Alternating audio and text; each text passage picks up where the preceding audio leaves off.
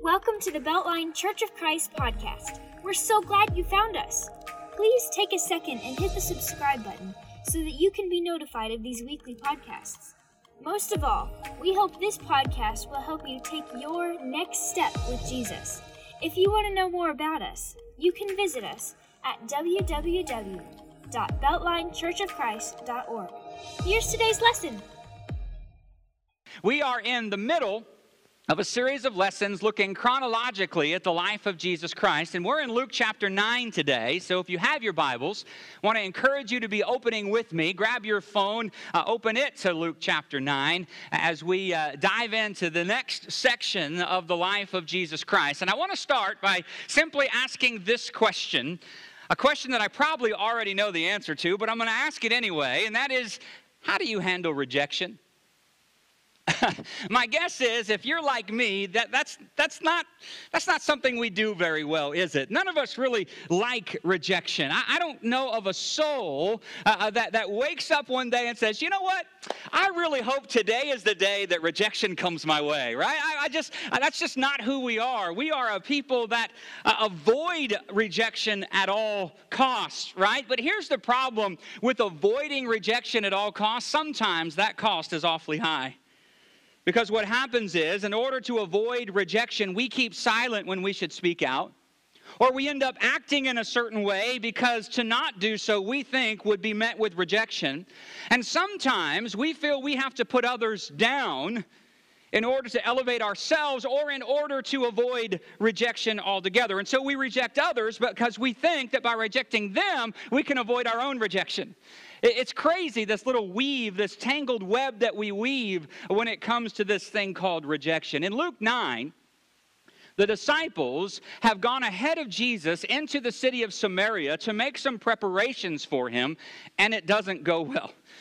This trip into Samaria did not lead to the outpouring of faith like we saw earlier with the woman at the well in John chapter 4. This time, the result was rejection. How are they going to handle rejection? Well, what we'll read is not very well.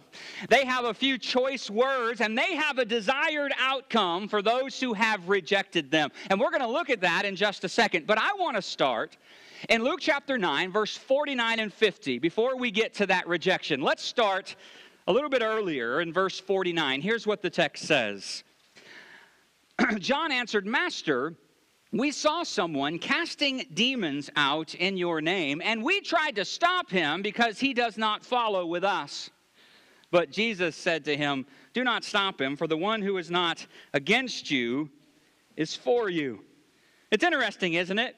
The disciples reject this man. They tell him to stop doing good in Jesus' name. Why? Because he wasn't one of them. He wasn't a part of their particular group. And there is so much wrong with what they just said to Jesus. It's hard to know where to begin, but let's just notice a couple things here. Notice what happened earlier in verse 46. Right? An argument arose among them as to which of them would be the greatest. It's this argument that takes place here in Luke chapter 9 about them elevating themselves, right? They are arguing with each other. They believe that Jesus is going to be president. And they're all going to be part of the cabinet. But what they're really jockeying for is who's going to be vice president, who's going to be secretary of state, who's going to be in these positions of power within the cabinet. Not only that, but it seems that they are in competition with each other. I think it's safe to say that they believe that there are some of them who are walking with Jesus that deserve greater honor than others. Can you imagine their conversation? I started thinking about this, and I thought, well, maybe one of them steps up. Maybe it's Andrew. You know, I've been with Jesus longer than any of you, so I'm the one that's going to be right next to him when he comes into his kingdom. But then Judas speaks up, "Whoa, Andrew, you may have been following longer, but I've been the one taking care of the finances. I'm the chief financial officer, and we're only able to do what we do because of my handling of the money." Judas, come on, you're crazy. Dealing with money is easy. I have to make sure that only the right people get to Jesus. He trusts me to do that. Well, you're not doing a very good job. They let Matthew in. I mean, can you imagine the conversations? Matthew, wait a minute. I left everything to follow Jesus. I gave up my status and my wealth. I don't know. But it's a crazy, crazy thing. And Jesus has to shut it down. He's not going to have that kind of talk among his people. And he tells them that they need to humble themselves. And if they will humble themselves, that they would become truly great. He says, or in some accounts, he places a little child in front of them and says, this is how you need to be in order to be great in my kingdom, my upside down kingdom.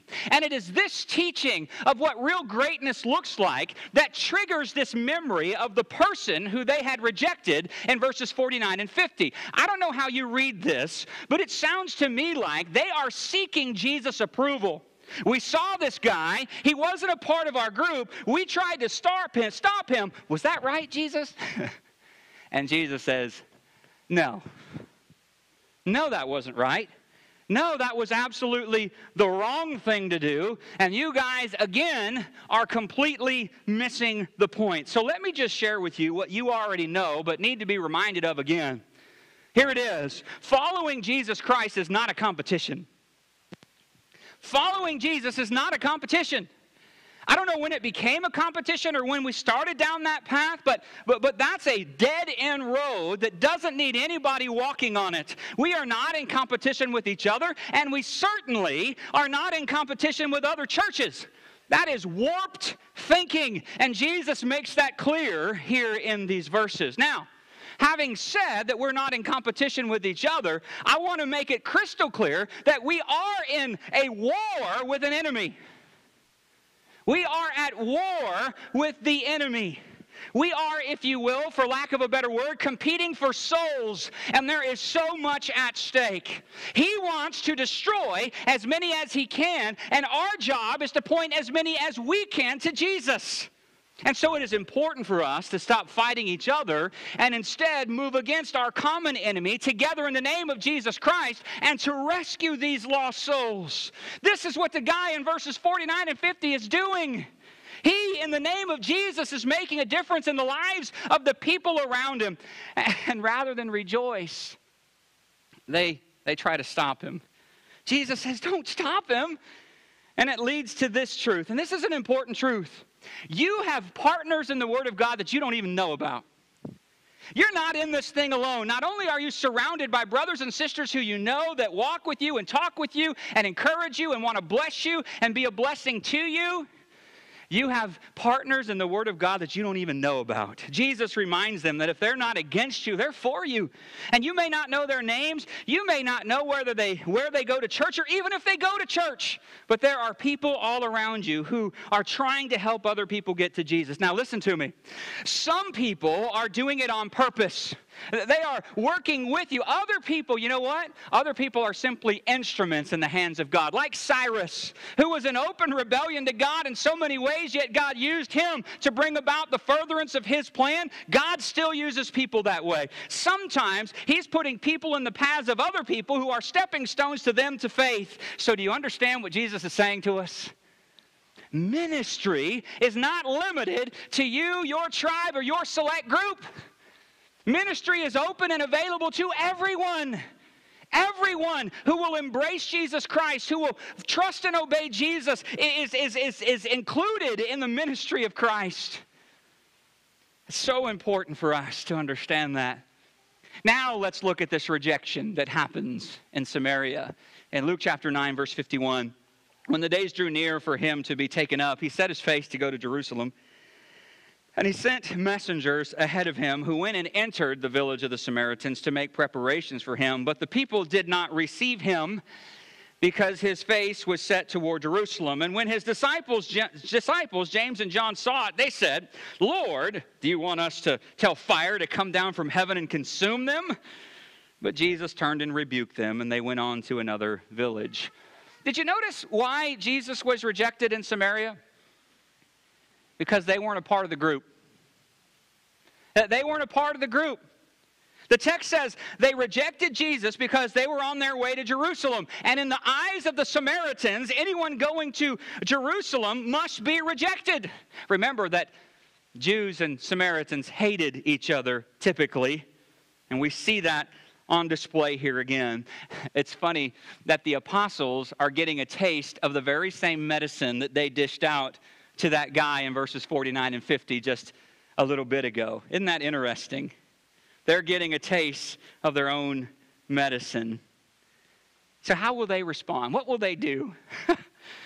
Well, they take this rejection to a whole nother level, right? Did you see what James and John said? You want us to call down fire from heaven and burn them up? You want us to burn them up? And I'm thinking to myself, are you kidding me right now? These guys are willing to destroy and kill an entire village of people. And Jesus rebukes them because they have missed the point again. Because their ministry and our ministry, listen to me, their ministry and our ministry is not a time of judgment. It's a time of invitation. Are you following me? It's a time of invitation. This is what it's all about. And if someone rejects that invitation, that leaves them accountable to God, not to you. If someone rejects the invitation, they are accountable to God and not to you. Our message has to be one of hope. Our message has to be one of forgiveness. So I hope back to our original question that you're not dealing with rejection the way these guys are. I hope that you're not proverbially calling your own fire down from heaven on people when things don't go the way that you think that they should. And what I've found is there are really three ways that people respond to rejection. Here's number one. The first way that people respond when rejection happens is that people blow up. You've met people like this, right? James and John would embody this. Something happens in their life that they don't like. They're rejected, and out comes the pride. We lash out. We bite back. Again, we call down our own proverbial fire from heaven on those people. We talk bad about them. We get bitter. Anger swells up in us. And I just want you to know that is not the way of Jesus Christ. And if your tendency when you are rejected is to blow up, it's time to rethink that. And it's time probably to get on your knees and start praying for God to change your heart. And I just want to say this, since we're here, while we're on the topic, can I encourage you this morning to stop sitting at the table where people are speaking evil of other people? Can I encourage you this morning to stop that? Stop sitting at the table where other people are speaking evil of others, where they reject others. Because here's the truth. The second you get up from that table, you're now the one that's being talked about. So stop sitting at that stinking table, and it is a stinking table. Don't spend any more time wasting your time among people who want to do nothing more than reject others to make themselves feel better or to talk bad about others to make themselves better. That is not the way of Christ. First way people respond to rejection is they blow up. You know another way? They give up. This is the second way. What was I thinking? I will never try that again. I'm not ever putting myself out like that. Some people, when they're rejected, they'll walk away. They're done. They refuse to put themselves in a position where they can feel the pain of rejection ever again. You want to know why many believers refuse to share their faith in Jesus with people around them? It's a fear of rejection. It's a fear of rejection. Or they tried it once, it didn't go well, and they've said, I will never do that again. That also is not the way of Christ. To blow up, to give up, that is not the way of Jesus. No, the way of Jesus is the third option, where people don't blow up and people don't give up, but people step up. They step up. While rejection hurts, and it always hurts, people aren't quitting. They're not lashing out. Instead, they're getting back up. They're getting back on the horse, so to speak, and they're getting back to it. They're willing to learn from their rejection. They're maybe willing to come at it from a different angle, evaluate what works and what doesn't, but regardless, they're staying in the fight. And nothing is going to turn them back from going after the things that Jesus would have them go after. How do you respond to rejection? Do you give up? You blow up? Or do you step up? That is the way of Christ. You see, Jesus needs his disciples to understand that following him, it's not always going to be easy, and it's certainly not always going to be fun. In fact, there are going to be times when it's going to be downright difficult. Rejections are coming to your life if you're a follower of Jesus. They're coming. And Jesus needs to know that we're going to be able to respond properly.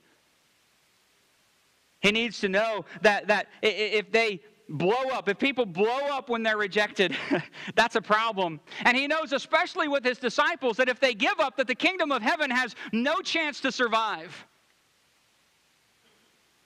All of this that we just read about takes place right before one of the most important Jewish festivals for the Jews. It's called the Feast of Tabernacles, or the Feast of Booths.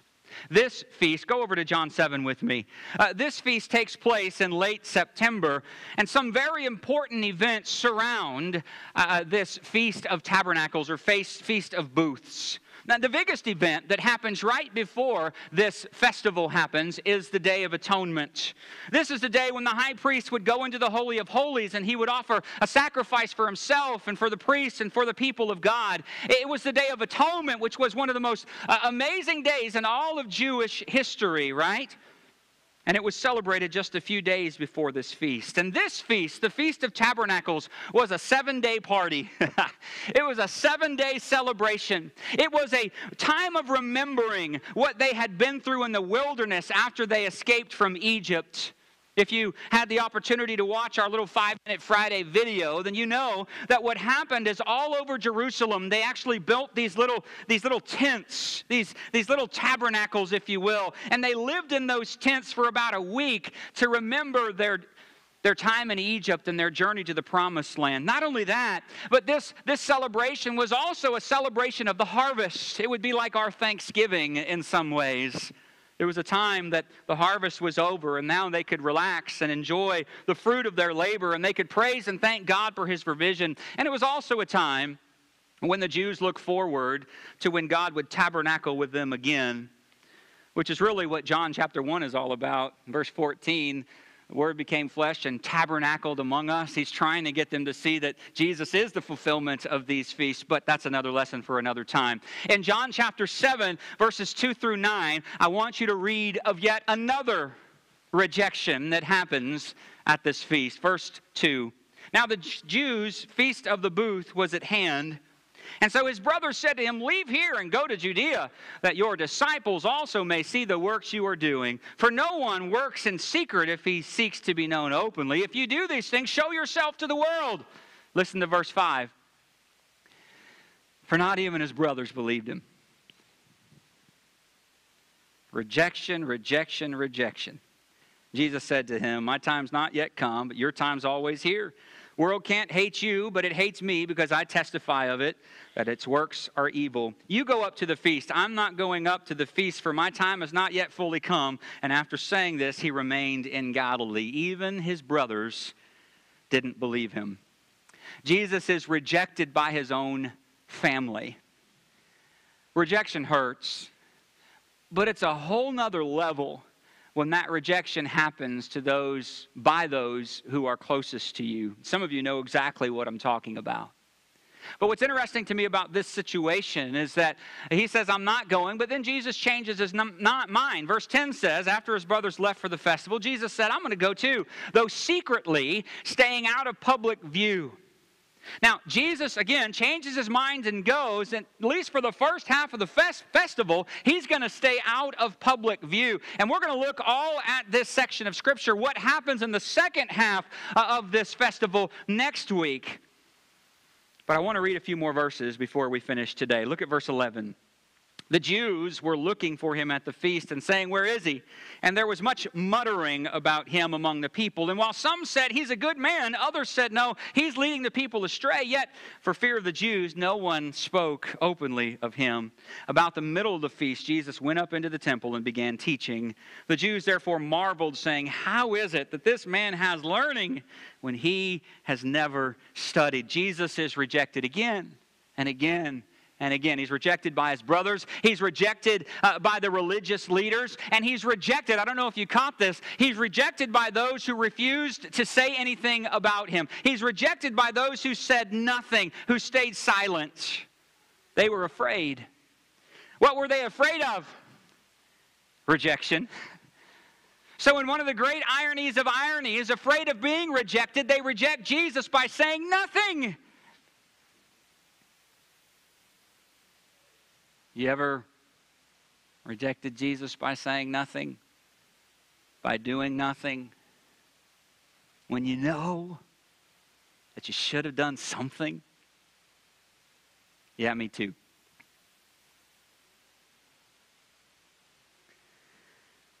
I don't like this lesson.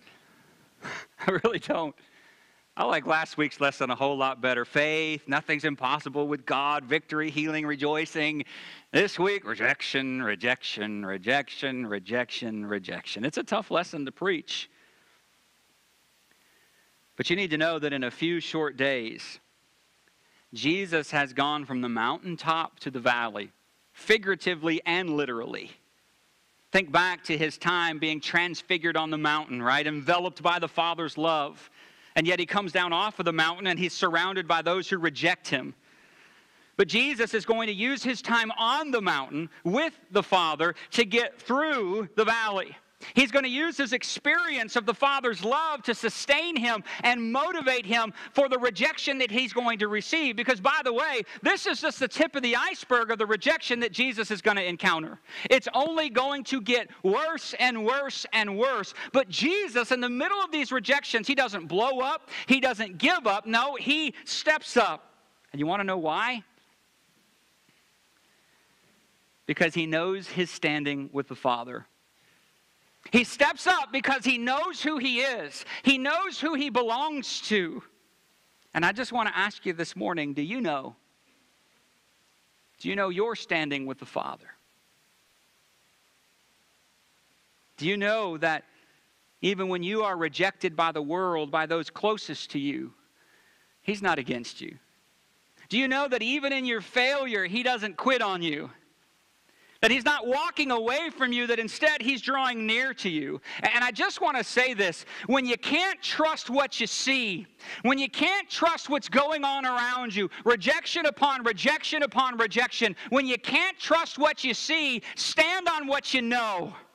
And what you know is that you are the known and beloved child of Almighty God. Because here's the thing. Once you have experienced God for yourself, not what somebody else says about him, not what mom and dad think about him, once you've experienced God for yourself, once you've come to know his amazing love and grace for you, no one will ever be able to change your mind about him. Ever. Ever. You see, because of Jesus, all the things that separate us from the Father have now been removed. Because of Jesus, anyone who trusts and follows him are now called the children of God. It's not that we will be one day. No, we are the children of God right now because of Jesus Christ. Because of Jesus, rejection doesn't get to have the last word in your life or in mine. And I want to say this too. This didn't originate with me, but it's been in my mind all week. I want to say this. God is giving you permission to break the pattern in your life. A pattern of rejection, a pattern of failure. He's giving you permission to break the pattern because you can grow past what you grew up around in Jesus Christ. You don't have to be who you were. You can be who God desires you to be. You have permission in the name of Jesus Christ and by the authority of Almighty God to break the patterns in your life. You can grow up. You can grow past what you grew up around. So if your life has been nothing but people looking down on you and beating you down and breaking you down, you can grow past that in Jesus Christ. If you're in a season like Jesus of rejection upon rejection upon rejection, you can grow past that in Jesus Christ. You don't have to blow up, and you certainly don't have to give up. You can step up. And you can be all that God has desired you to be. You can follow the example of Jesus. And you can get to a new place in your walk of faith. So how about it? Will you break the pattern? Will you grow past what you've been wallowing around in? Oh, I hope that you will. Welcome to the Beltline Church of Christ podcast. We're so glad you found us. Please take a second and hit the subscribe button so that you can be notified of these weekly podcasts. Most of all, we hope this podcast will help you take your next step with Jesus. If you want to know more about us, you can visit us at www.beltlinechurchofchrist.org. Here's today's lesson.